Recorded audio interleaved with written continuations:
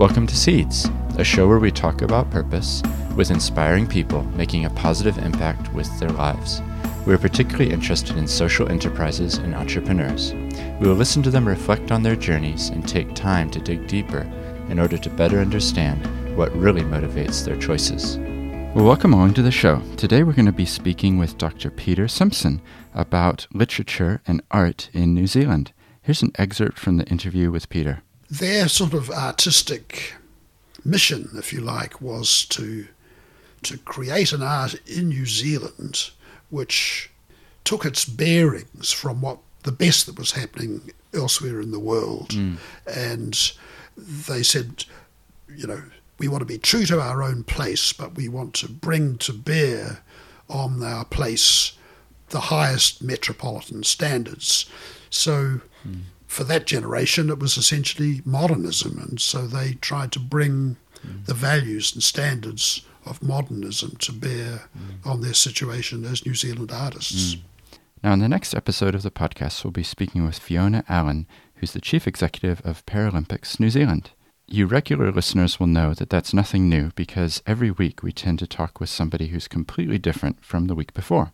If you don't want to miss out on upcoming episodes, then hit subscribe. Now let's get into this interview with Peter. So I'm delighted to welcome Peter Simpson to the podcast today. Thank you for joining me. Thank you. Today we're going to be talking about a diverse range of topics, I think, because looking back at your life, you've been involved in a number of different things. But to start with, what I do on the podcast is usually ask people to explain a little bit about their background and where they're from, so that the listeners can understand some of the context. And then one of the things I'd love to explore with you is some of your thoughts about the literary tradition down in Christchurch, particularly that period 1933 to 53, which was the subject of your Bloomsbury South book. Indeed. And as part of that, one of the things that we share is a deep appreciation of Alan Curnow. Yeah. And so I'd really love to hear a little bit about your experiences of knowing him and what that was like and what he was like. Right. So if we can start, just tell us a little bit about where you're from. Okay, well, I was born in 1942, so I'm 75, and I was born in Takaka in Golden Bay, and I grew up on a dairy farm, and I came from a family of 7 children. I was close to the end of the family. I was the 6th in a family of 7. And so I spent my childhood in the Takaka Valley, which I now look upon as a great privilege, because it's a very beautiful and unusual place, and I still have a strong attachment to it. A wonderful,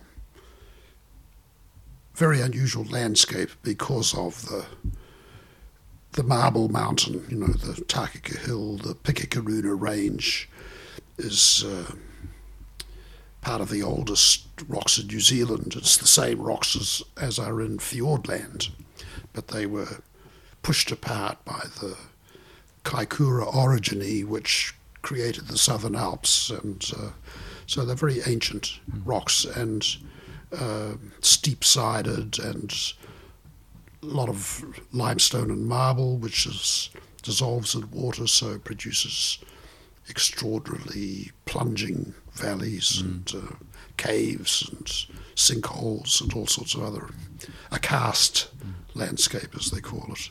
So that was, I've always been very attached to that landscape. Anyway, I did my...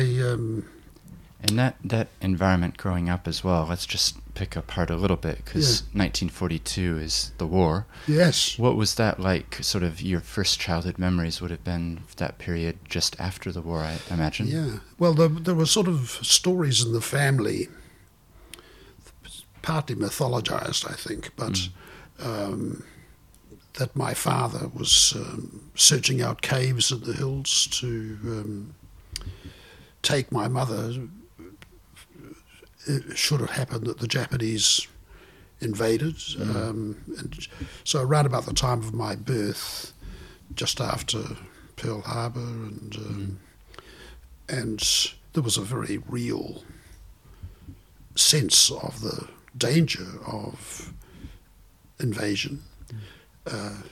Alan Kernow knew all about that. So I was very much a war child. Our family, none of our family went to war. All of my brothers were too young to become soldiers, and my father was too old, so the war sort of passed us by.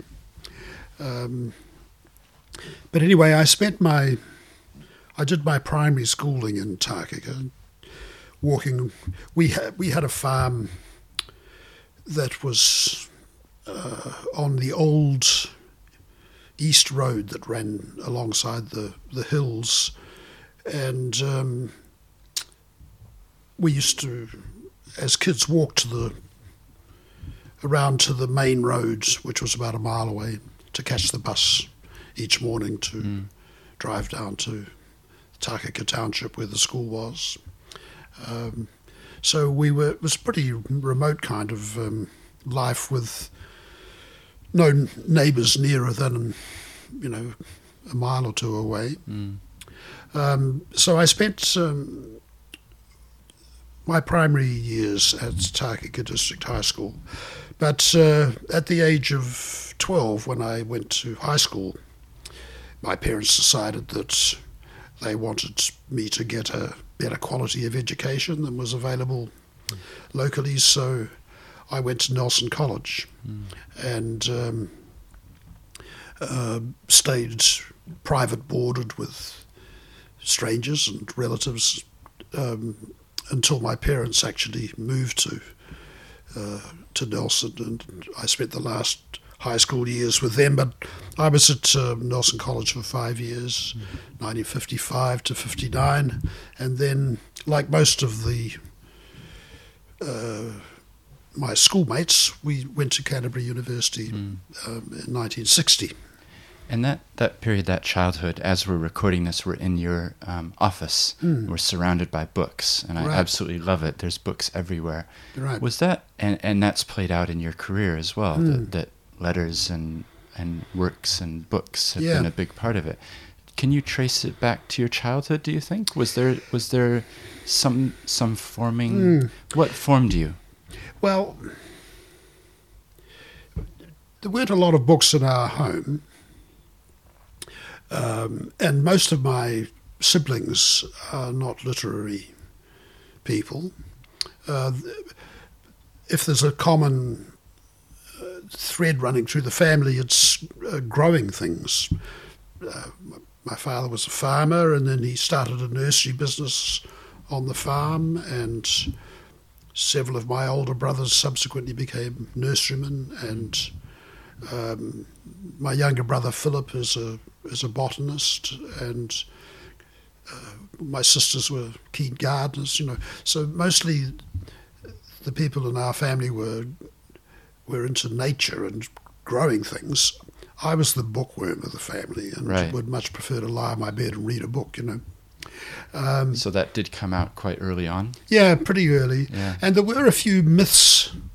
One of my older sisters, I can't remember this, but I'm told about it, that when I was 3 or 4 years old, she forced me to learn long passages of Shakespeare off by heart and recite them.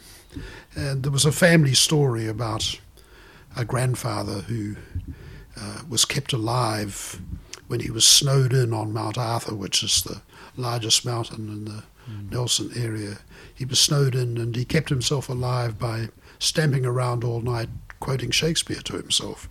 So there seems to have been some kind of literary sensibility in the a few family. little seeds we can see there. But I just loved reading, and there were plenty of older brothers around to do the work on the farm and so forth, and I would be told, go away and read a book, which I was always very happy to do. Right. But I just proved to have a talent for studying literature and English at high school, and I sort of followed my nose really, and studied English at the university. It was the subject that I liked the most and was the best at, and so that's what I decided to specialise in. So it sounds like it fell naturally into place going down in Yeah, 1960. more or less. Yeah. And so I did a BA and then an MA in English at Canterbury University from 1960 to 64. And the particular generation that I belonged to, we were rather fortunate in employment terms, because we all graduated about 1964 or thereabouts, and then 2 years later the baby boomers arrived in the university, and the population of the university expanded rapidly, and there was a sudden urgent need for more teachers at university level. So myself and my wife and a lot of my contemporaries, we all got jobs teaching at the university, just with our MAs, and so jobs were easy to come by, I suppose you could say. But I taught at Canterbury for, I think, about 3 or 4 years in the 60s, and could have stayed there for the rest of my life, but I felt a bit of wanderlust and the desire to see something of the world, so I decided to go to Canada and to the University of Toronto, where I studied for my doctorate, and I spent quite a few years living in Canada, teaching in universities there, and then eventually returned, after I'd finished my doctorate, I returned to teach at the University of Canterbury in 1976, I think it was.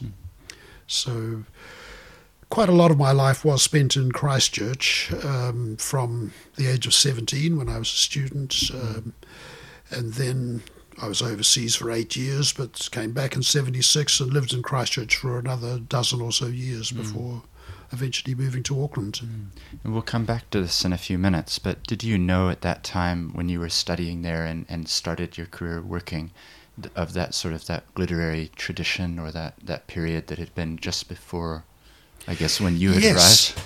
Well, I did in a way, because the people who taught me at the University of Canterbury in the English department were a very gifted bunch of teachers, and probably the best known of them was Winston Rhodes, Lawrence Bagent, Ray Copeland, Archie Stockwell, Charles Spear. They were all much of a generation, and they had all been part of that rather lively scene in Christchurch in the 30s and 40s. Winston Rhodes was a young Australian who came to teach at Canterbury in 1933, I think it was, and he was a kind of an intellectual powerhouse kind of person, and started up the magazine Tomorrow. He was a very ardent left winger of a very 1930s, almost Stalinist style. Right. And but very interested in local culture as well, and people like Lawrence Bagent. He taught Shakespeare at the university, but he had worked for the Caxton Press before he worked at the university, and had been very close to Leo Benjamin and Rita Angus and others of the luminaries of that Christchurch scene. Charles Spear was a poet. Many of them, Ray Copeland wrote for, and Archie Stockwell wrote for Landfall, as did Lawrence Bagent. So, and they, especially once I graduated and came back to teach on the staff, these men whom I had revered as my teachers became my friends, and colleagues, and they were a very sociable bunch who My wife Helen was also teaching in the department, and we were the bright young things that the older members of staff treated very sociably and invited us to dinner parties and this sort of thing. And so I heard lots of stories about, and I developed a sense that there had been a kind of golden age in Christchurch, but it seemed to have ended. Right. It all seemed to have happened in the past, And that was, I remember, for example, I remember saying, where are all the poets? There didn't seem to be any poets. Right. I remember Alan Kernow's Penguin Book of New Zealand Verse coming out in 1960, and there were in that whole book there were only 2 poets who lived in Christchurch out of 35 or something like that. Right. And but yet you knew that there were all these stories yeah. about Dennis Glover and right. and of course Charles Spear himself and James K. Baxter and Ursula Bethel and a whole literary world.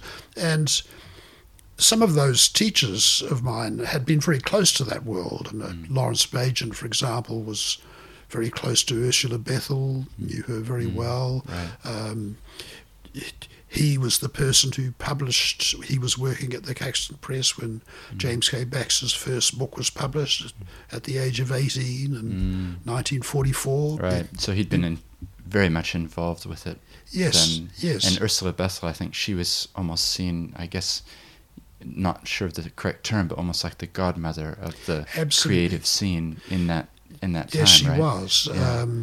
She was a generation older yes. than people like Glover and Kerner and Lawrence because Page. her works, I think, had they come out in the 20s or even a little bit before that? No, the strange thing about her books was that the big period for her as a writer was 1924 to 1934, okay. Mm-hmm. when she was between the ages of 50 and 60. So she was a late starter as a writer. She published one book in 1929, I think it was, called From a Garden in the Antipodes, very Anglo-centric kind of perspective she had on things. Meanwhile, this young generation was emerging, bright young, articulate young university students, and Dennis Glover and Alan Kernow and Winston Rhodes and so forth. And they sort of persuaded her out of retirement and heard that she had a lot more poems than she had published. And so Caxton Press offered to publish her work. And so a couple of books came out in the 30s. And so she had a kind of late blooming reputation as a writer. After she had actually stopped writing. It's fascinating, isn't it, to think of that time as well, and all these names that you're saying, they all contributed so much to New Zealand. Yes. Well, she became a sort of my book, Bloomsbury South, she became almost a kind of, quite a leading figure. The first chapter is devoted to her because what fascinated me was to discover, I knew about her poetry. What I hadn't realized was the extent to which, late in life, she had become such an important figure for these young intellectuals, like Lawrence Bajan and Charles Brash, who lived in England but visited her when he came out to New Zealand, and his friend Rodney Kennedy and John Summers and Monty Holcroft and Eric McCormack, a whole lot of young men looked upon her as a sort of mentor figure. And it sort of brought her out of her depression and seclusion, and she started to get a new lease on life through the influence of these much younger, almost all male friends. Yeah. That's fascinating. Well, let's come back to this. I want to understand a little bit more about Christchurch at that time. But before we go there, I want to talk about your decision to then go a different direction in terms of Parliament and becoming an MP. Yes. Because this is it's your life. There's many ways we could go in terms of conversation. You've written so many books about so many different people, but I'd really love to understand your own thinking there, because it was for the electorate in Littleton, right? Yes, that was, I think, a kind of brain explosion in a way. Right. That took me into politics, but I really grew up in a rather apolitical family. I didn't have very strong political instincts, and I think that probably my family were kind of conservative, small farmers who tended to support the National Party and had not to be too keen on trade unions, and I think that was a sort of small C conservative background was more or less what I grew up in. But as a student in the 1960s, I was swept along with the mood of the times, and the great dominating event for my generation was the Vietnam War. And we were persuaded that New Zealand's involvement in the war was a bad thing. We marched against it. We organised against it. So that was certainly for me the politicising event of my time. And then I went overseas and marched against the Vietnam War in Toronto and and so forth. I don't think you would describe me as an activist, but I was pretty convinced of the idiocy of that that warfare and wanted to see it end. But I came back to New Zealand in 1976, and the Vietnam War was over by then. But what dominated New Zealand politics in the period when I returned was the figure of Robert Muldoon. He had become the Prime Minister in 1975. The background to it was, I guess, that Norman Kirk had become the Labour Prime Minister in 1972, and suddenly New Zealand was doing quite remarkable things on the international stage, sending warships to Mururoa to protest against French testing and that sort of thing.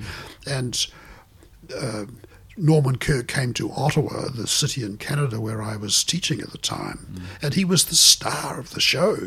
Everybody was talking about this wonderful Prime Minister from New Zealand, Norman Kirk. Well, of course, only a couple of years after he became Prime Minister, he got sick and died. And he was replaced by a very decent but not very charismatic man called Bill Rowling. And in the meantime, the National Party in New Zealand had elected Robert Muldoon as their leader, largely, I think, because they felt that they needed somebody formidable to come up against Norman Kirk. But then, of course, Kirk died, and Rowling was the leader, and he was no match for Robert Muldoon, who just stomped all over him. Right. So it's in this context that you make a decision that you want to run for. Yes, well, the strongest political feeling I've ever had was my hatred for Muldoon. I resented what he was doing to my country. Right. I resented the bullying of journalists and the dawn raids on Pacific Islanders, and the politics took an ugly turn, which I deeply disliked, and I came to the conclusion that the only way to respond to it was to try and get rid of the man, and so I joined the Labour Party and became a political activist. And but I saw myself as a foot soldier, not somebody who had even contemplated politics as a career. But if you were sort of energetic and eager and able, which I suppose I was, you rapidly rose in the Labour Party. They were looking for people like me, you know. Sure. And so rapidly I became the leader of a branch and then head of the Labour Party organisation in the Littleton electorate where I was living, not in Littleton itself, but in the electorate. And we elected a very bright young MP to represent Littleton, Anne Hercus, and we organised to try and get a Labour government back into power, and that took years. It was 1984 before that eventually came to pass. When it did come to pass and David Logie became the Prime Minister, Anne Hercus, by then I was sort of her right-hand man, I suppose you could say, politically speaking. She became a cabinet minister in the Logie government, and Minister of Police, Minister of Women's Affairs, Minister of Social Welfare, a bright young star. Many people spoke of her as a potential leader of the party and that sort of thing. Anyway, when the 1987 election was coming up, I was the head of her re-election team, and chairperson of the LEC, the Labour Electorate Committee, in that electorate. But suddenly, just a few short months before the election, to everybody's surprise, Anne Hercus resigned. Right. And suddenly we had an election 2 months away. In a vacuum. No candidate. I see. And I was standing in the front row. Right. So having had absolutely no ambition to a political career, suddenly I had an opportunity and I was tempted. And you took it. I fell. Yeah. And looking back, how was it for you? How long were you? Well, I was in and out very fast. I was in for one term. I was voted out in 1990, which was there was a huge reaction against the Logie government, largely because of the economic policies of Roger Douglas, which were new right, neoliberal, and many Labour supporters saw that government as betraying the traditions of the Labour Party, and they punished the party by not voting for them.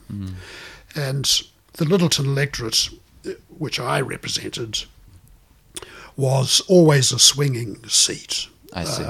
It had been Labour in the 50s, and then it had been National, and then Labour again, and it tended to go more or less as the country went.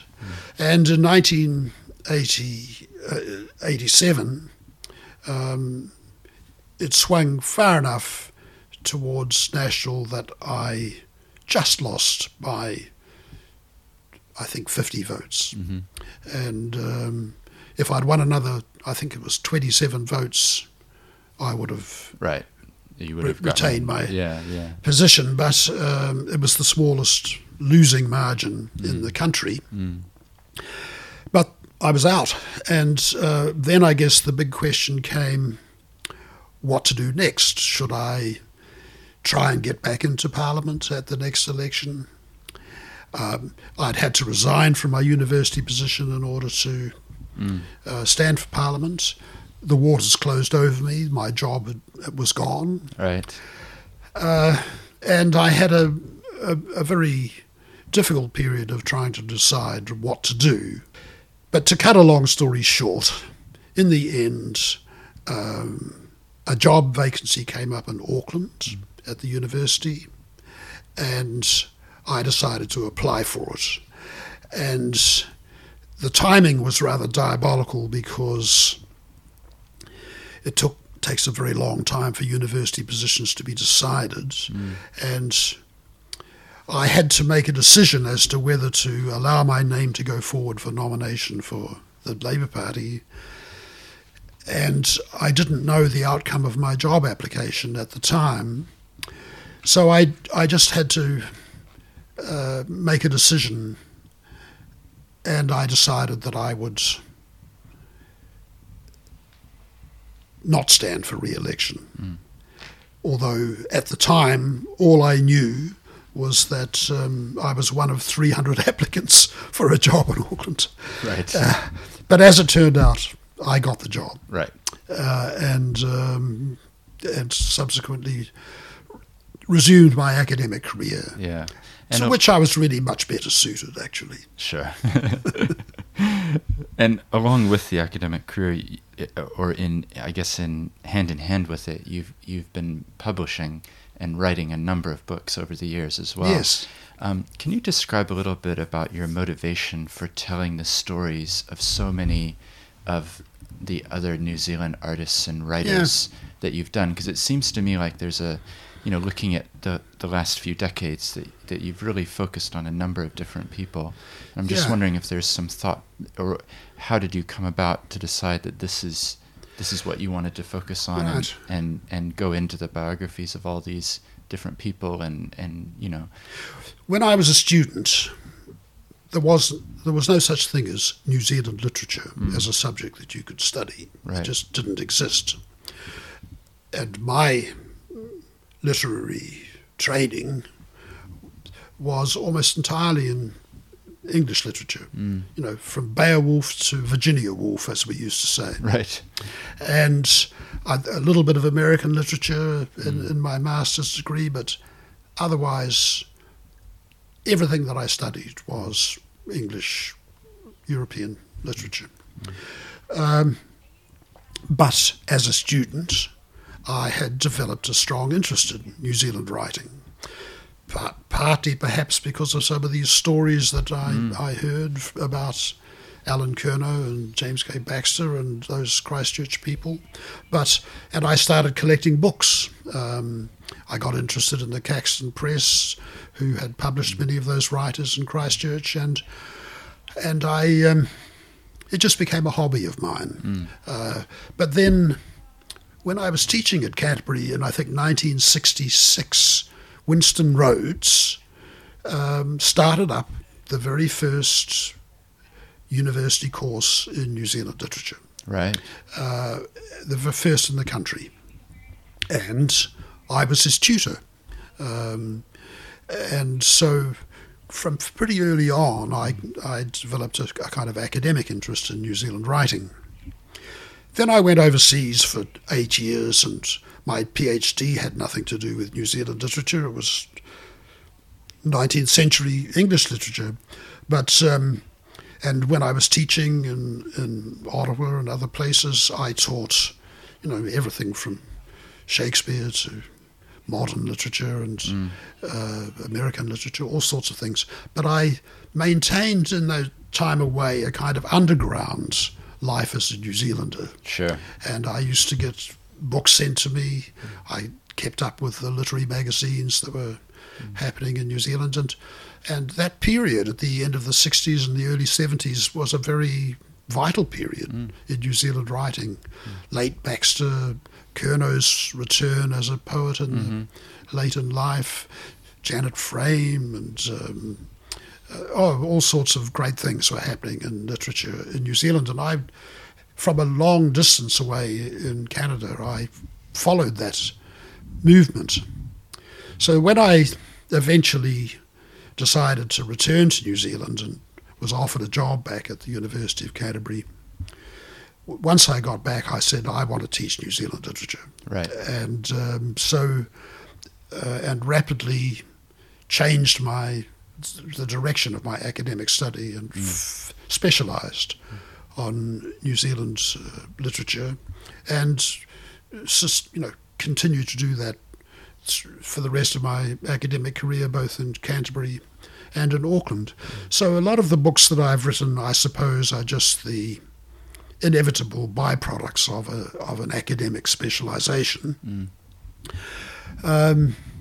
But it was more than that. I had a commitment to the literature of my own country, and I still retain it. It's the thing that I most want to spend my time thinking about and writing about. I guess it seems to me that you're broader than simply the literary as Yes. well, because we were talking before about, Colin McCann and, Yes. also I think, Lilburn and Yes. music. Like you've written Yeah. about, because you've got poetry, you've got literature, but you've also got painters and Yes. and you've got all these other traditions as well that you've been That's writing about. right. That came about in quite an interesting way. I'd always been interested in painting, always responded strongly to art but I'd never studied the subject or anything. I got interested in my way into writing about art came about through Leo Benjamin. Leo Benjamin was a painter, but I knew him best and first as a publisher and printer. He was with Dennis Glover, the publisher of the Caxton Press, and I first met him in that capacity as a printer and publisher. He was also a very good painter, and not long after I came back to New Zealand in 1976, I bought a painting of his that was exhibited at one of his solo shows in Christchurch. And I remember going to this exhibition and just being bowled over by it and thinking that it was like walking into a show of old masters. I just couldn't believe the quality of the work and the fact that he was so little known as a painter. And anyway, I bought this rather wonderful painting. It so happened that he grew up in Takaka, and as I had done, and a lot of his paintings were about Takaka and Golden Bay, and which gave them an interest for me as well. But anyway, I bought this painting, which became so fascinating to me that I decided I wanted to find out more about this man and write about his work, which I did. And that got me into thinking about and writing about art, and I discovered that I had a passion for it and some ability at it. And so from that point on, I sort of expanded my field of operation, if you like, to cover the visual arts as well. Yeah, well, I think it's wonderful, and I know you've curated different exhibitions as well, That's haven't true. you? And then written some of the essays about the artists themselves as well. Yes. Yeah, so it's been a fascinating career, really, when you think about all the different areas that you've been able to touch. Not just because some people might specialize in poetry of a certain place or time, whereas you seem to have been able to capture a bit wider than that into the painting. And I've always had an instinct for interdisciplinary studies, I suppose, within an academic context, that's what you would call it. And from quite early on, I was involved in interdisciplinary programs at Canterbury University, bringing together specialists from various fields to look at subjects like the Great Depression, for example. And it's just been, I've never quite wanted to put all my eggs in one basket, and had an instinct to expand. And that's just stayed with me, all my life, really. But it's so important, I think, because sometimes people do get siloed and they become a sociologist or a history person or a literature. Yes. There's not. It's important to talk to people outside of your own discipline. I agree with that, Yeah. and that was really one of the strongest impulses behind my book Bloomsbury South. Right. Because if you just studied the literature of the period, well, there's a story to tell there, certainly, but when you realised that the literary people were interacting with composers and theatre people and painters, and that there was a whole scene that multidisciplinary scene that they were participated in and collaborated with each other. I just think it's all makes it so much more interesting and closer to life, really. Than to take a narrowly specialist sort of angle. Yeah, rather than saying, well, this composer was active here, and not connecting with the fact that they also were friends with this poet over here, who was also friends with this painter over here.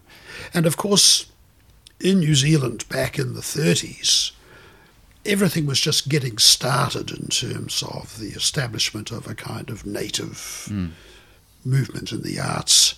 And there were so few of them that they tended to sort of come together and seek each other out in sympathy. And somebody like Douglas Ilbourne, for example, as a composer, well, he was the only classical composer active in the country, literally, in the 1940s. And living in Christchurch, seeking out the company of like-minded people, he naturally gravitated to the painters and the poets and the publishers and the theatre people, and he started to collaborate with them. So Naomi Marsh took him up to compose the music for her Shakespeare productions. Alan Curnow, Lilburn set his poems to music. I actually have a copy of that book that they did, the centenary, I think 1940, where Alan Curnow wrote the book, wrote the poem. Yes. The one about sailing in a new direction. That's right. And then he composed the music, I think, That's didn't right. he? Yeah. Yes, well, they were absolutely like-minded. They had a very similar perception of the situation of the artist in New Zealand. They wanted to be true to the country that they lived in, but there was nothing in the art of the country that they wanted to attach themselves to. It was all pretty feeble and and echoing the mother country in a way. Whereas they were, bright young men who wanted to attach themselves to what was the best in the world, So Alan Curnow, for example, wanted to read Dylan Thomas and W.H. Auden and William Empson and James Joyce and T.S. Eliot, and Douglas Ilbourne wanted to listen to Vaughan Williams and, the bright young William Walton and the bright young composers of the day. So their sort of artistic mission, if you like, was to create an art in New Zealand which took its bearings from the best that was happening elsewhere in the world. And they said, we want to be true to our own place, but we want to bring to bear on our place the highest metropolitan standards. So for that generation, it was essentially modernism, and so they tried to bring the values and standards of modernism to bear on their situation as New Zealand artists. And that period that your book covers, 1933 to 53, the starting point, I guess, because I think Alan Curnow's first book came out in 33. He was a student up here at that time, I think. He was. Was that when he was still studying to become a priest? It maybe? Was. Yeah, Valley of Decision. He was born in Christchurch. Yeah. I think born in Timaru, actually. But his father was an Anglican minister in various Canterbury churches, and Alan wanted to follow his father into the Anglican ministry, and so moved up to St John's College in Auckland, which was where you studied that sort of thing. And so he came to Auckland for 2 or 3 years in the early 30s. But having completed his studies, he never actually took the next step of becoming a minister, and decided to throw it all away and become a journalist and a poet instead. Yeah. And the book, though, is a fascinating one because it is called Valley of Decision, isn't it? Indeed. And you wonder about what he was going through or thinking through at that time. Behind that book, there is a sort of crisis of faith. Yeah. Well, that's how I read it as well. Yes. It's, as you know, it's very hard to get a copy of that book, but I was like Yes. you, I love collecting books, so I have a Yeah. copy, and it is fascinating to read through and Yes. find out or try to think about what he was thinking. Yes. Yeah. Yes, there are various stories about it. Some of them I think are probably mythologized. One story I heard was that he made the decision not to become an Anglican minister when he was travelling back to Christchurch on the Inter-Island ferry to take up his, career as an Anglican minister, and that the moment of decision, if you like, took place on board the ferry as he was Right. travelling between the two islands. Yeah. At least that's one version of the That's story. one version. I'm sure there's many. So I want to talk about Alan, but just to finish off the talk about Christchurch. Yeah. Because I find that really fascinating that there were so many talented people in one place, and yet today it's probably not as well known. It's difficult to summarize, but what was it, do you think, that caused such a concentration? Because I know one of the quotes that you give is it talks about how is it that in Christchurch so many assembled in one place. Yes. Well, it's. I think in a way I wrote that book in order to answer that question, and it's not an easy question to give a simple answer to. No. But I think that it was a combination of various factors. For one thing,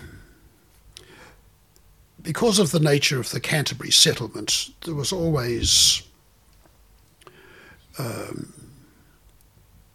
strong tradition of the arts. So the people that set up in Canterbury, they wanted to build museums and have choirs and art galleries and art societies and universities, and they imported English culture pretty wholesale.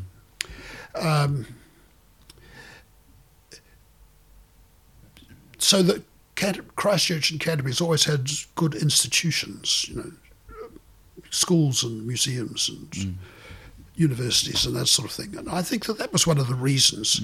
So it became a kind of centre for the South Island, Dunedin too to some extent, but, myself growing up in Golden Bay at the top of the South Island, it was automatic that I would come to Christchurch for my university study. Right. So it became an educational centre, and a lot of people came from elsewhere. And a lot of those famous names that are in my book, Bloomsbury South, Douglas Lilburn, Rita Angus, Dennis Glover, they weren't Christchurch people born in Christchurch. They came to Christchurch because for education purposes. So that's one thing.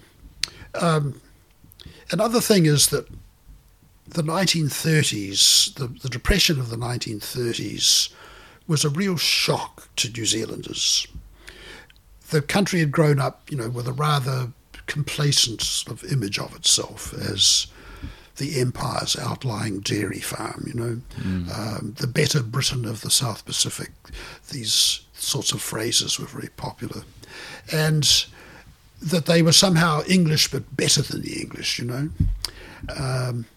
But then when the Depression arrived, that gave a pretty heavy knock on the head to that sort of complacency, because suddenly, thousands of people are out of work, living, in poverty, and it just, the whole basis of the country's prosperity was brought under question. Yeah. And so for the young generation studying at university, inevitably they came to question what they'd been grown up with, and they wanted to critique the society that they were part of. How did we come to That's be where right. we are, and where the automatic job isn't there as well, probably. So what does this mean? And it also, in a strangely paradoxical way, gave them a kind of affinity with the bright talents in other parts of the world, because every part of the world was experiencing the Depression, and every younger generation was fascinated by Marxism and the Yeah. possibilities of a socialist revolution and all that sort of thing. And so people like Curnow and Glover, writing as young 20-year-olds in Christchurch, could suddenly feel that they shared exactly the same concerns as T.S. Eliot and Auden in England, or Sure.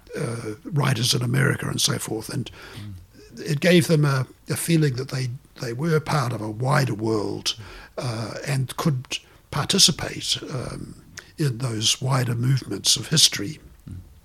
So I think that's another factor. Then I think that there was a certain amount of serendipity involved. Yeah. Just the good luck of a number of talented individuals happening to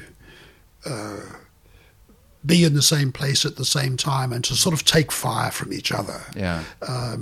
And so, you know, the presence of somebody like Glover with the desire to be a printer and a publisher, he attracted all the writers around. And then somebody like Naya Marsh getting her theatre going during the war years and looking for bright young talents as actors and composers and so forth. There were you need a few people like that to generate a sort of gestalt, you know, and I think that's what happened. That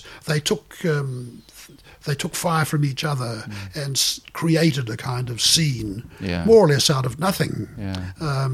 It's really remarkable, isn't it? I love the way that you've described that as well. And the reason that I love it, I love that phrase, you know, taking fire from each other, because in a way, if you get one person who's a catalyst, who can really affect change, you put them with someone else who's a catalyst, you're probably going to achieve double.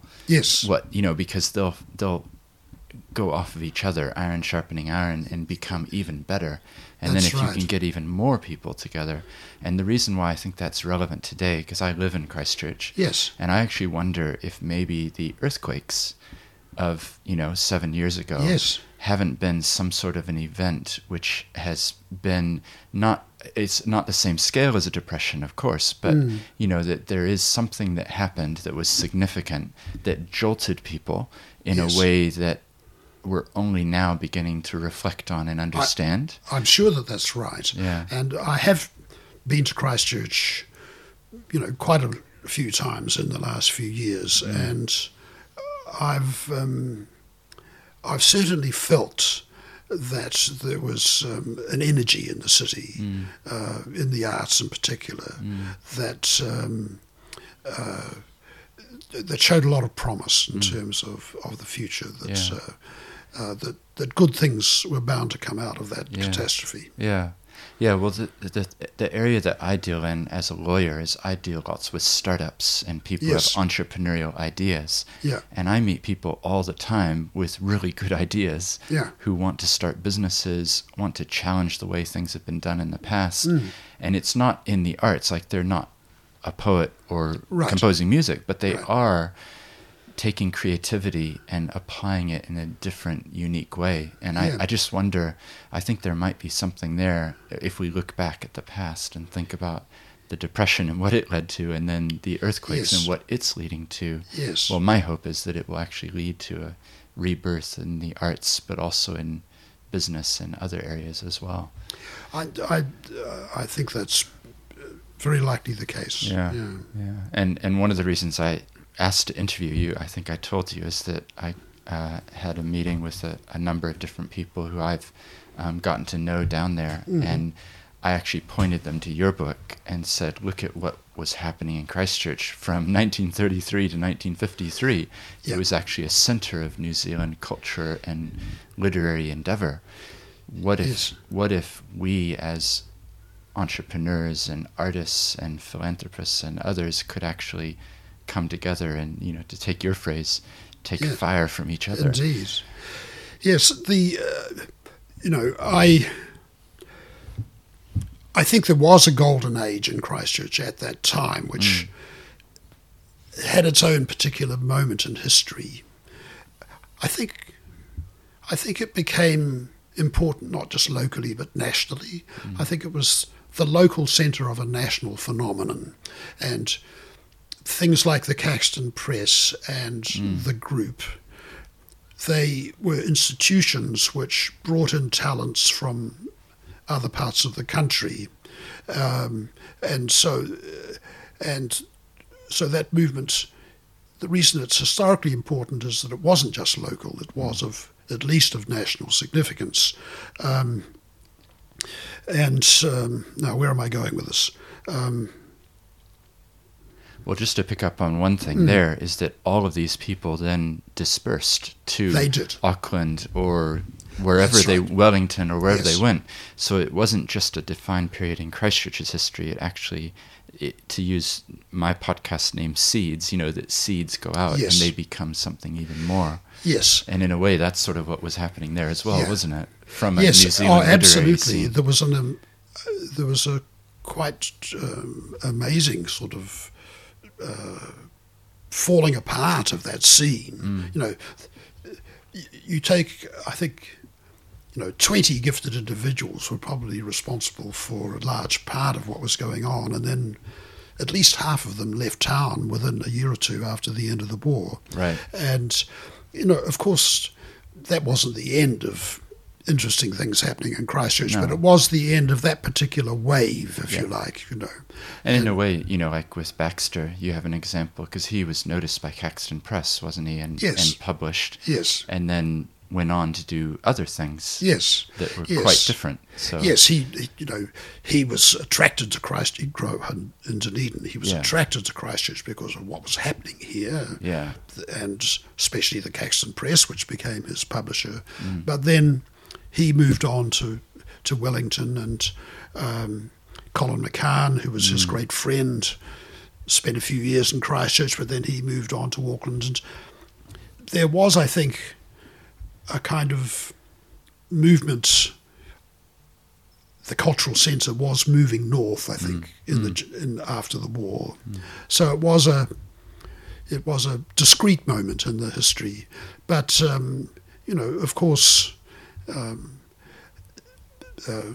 time moves on and other things happen, and I certainly don't want to give the impression that I think that everything good happened in Christchurch half a century ago, and nothing good has happened since.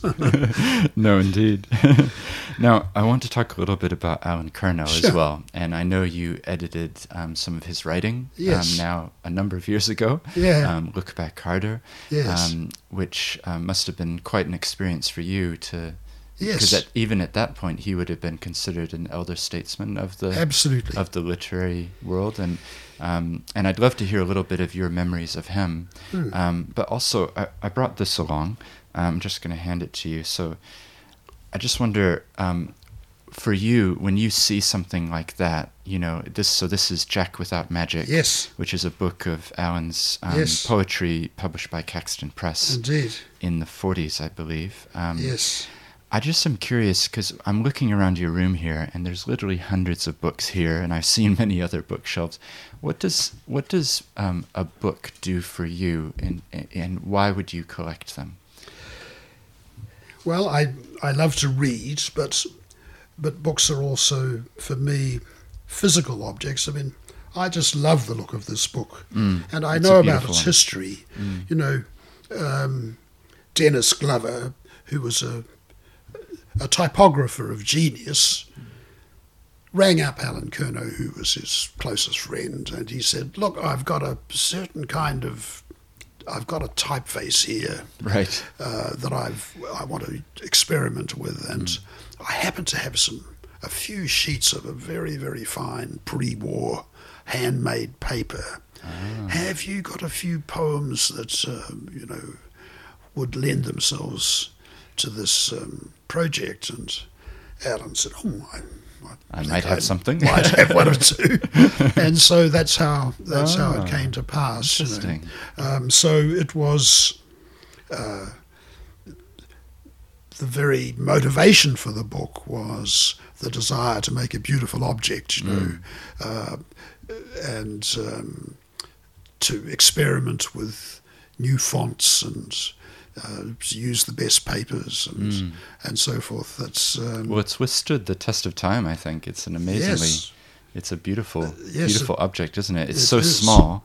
That's right. But, you know, the paper, like you say, it's really a beautiful thing. Yes, well, I think that,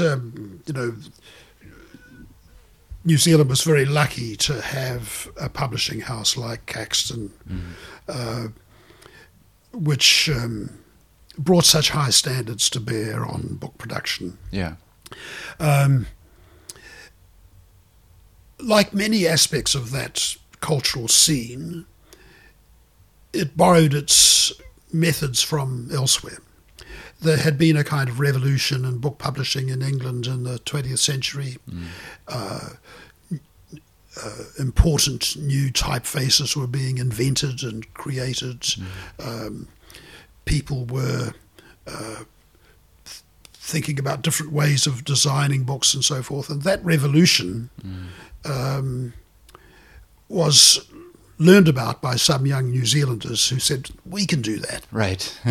We'll read Stanley Morrison and Eric Gill, and we'll import their typefaces, and we'll revolutionise the way books are made in this country, just as they did in England, and that's really what happened. And that was it.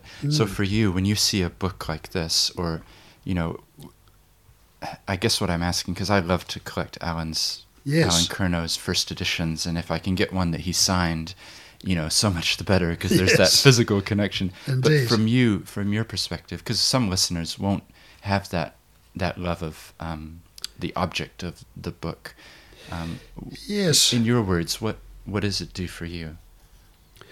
Well, there's a sort of rarity value. There were, I don't know how many were produced of this, possibly 120 copies or something like that. They were mostly done in pretty small editions. They're not easy to come by. I have a copy of this as well. Yeah. But it took me years to find one. So there's partly the fascination of the hunt, of trying to, I imagine, similar to a Vladimir Nabokov, searching out a rare butterfly, but also, people who love books, they love the look of them and the feel of them and the smell of them, and they're interested in the way the words are laid out on the page, and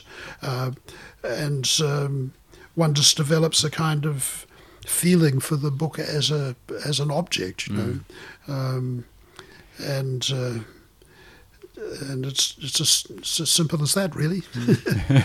And it becomes a piece of art in itself, doesn't it? It does. So your memories of Alan, how did you first meet him, and what was he like as a person, if you were describing? Well, so I came back to New Zealand in the late 70s and was teaching New Zealand literature, and it rapidly became apparent to me that Alan Kernow was the most important theorist of the subject that I was teaching.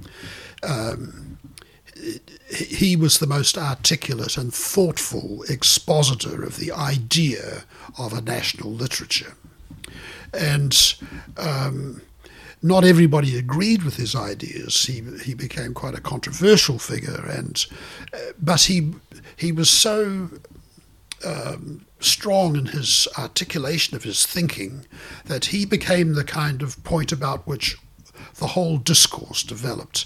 Even if you were opposed to him, you couldn't ignore him. You were defined by that relationship, if you see what I mean. And I think it became apparent to me that he was the central figure in the discourse about New Zealand literature or New Zealand art in general, and that everybody else sort of took their place in relation to him.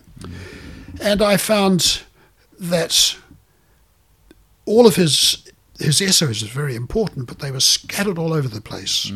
And I thought how handy it would be to have a book in which they were all brought together. So I came up with this idea that I would put together such a book. And so I wrote to Auckland University Press, and I put a list together of the essays that I thought should go into it, and the director of the press said, well, that's an interesting idea, but of course it'll all depend on what Alan himself thinks. And so he put the idea to Alan, and he was interested. So I flew to Auckland to meet him and to discuss the prospect with him. And he had the idea of putting his essays together, I think maybe 10 years earlier or something like that. But for some reason or other, it hadn't come to pass. And by this time, by the mid-70s, he was absolutely committed to his new poetry that was beginning to flow again. And he wanted to put all of his energy into writing new poems. Right. And so he obviously sort of looked me up and down, checked me out, and seemed to decide that I was a reputable enough character to do this job. And so he agreed to it. And so I was living in Christchurch, and he was living in Auckland. I think we probably only met about twice during the whole 4 years, I think it was, that put the book together. And those days were the days of snail mail, of course, so we wrote lots of letters to each other, typed letters and handwritten letters. And I consulted him about all sorts of points about what should go in and what should be left out, and, all the little details that go into the making of a book of that sort. And he is very meticulous and thorough and careful sort of person. And so we had this quite exacting but very deeply interesting correspondence that went on over 3 or 4 years while the book finally came together. And I kept on finding new things as I was going along.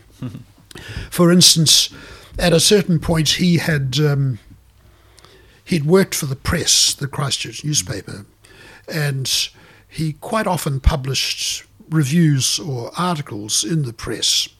And some of these I knew about and wanted to include in the book. But I had relied on an index that had been provided by the newspaper. But I got an idea from something that happened that maybe this index wasn't complete. And so I went searching, and I started to find a whole lot of other things that had not been indexed. And eventually I had to read through the literary pages of the Christchurch Press every year from, 1933 to 1960, in order to hunt down all the many, many essays that he had written that I hadn't known about.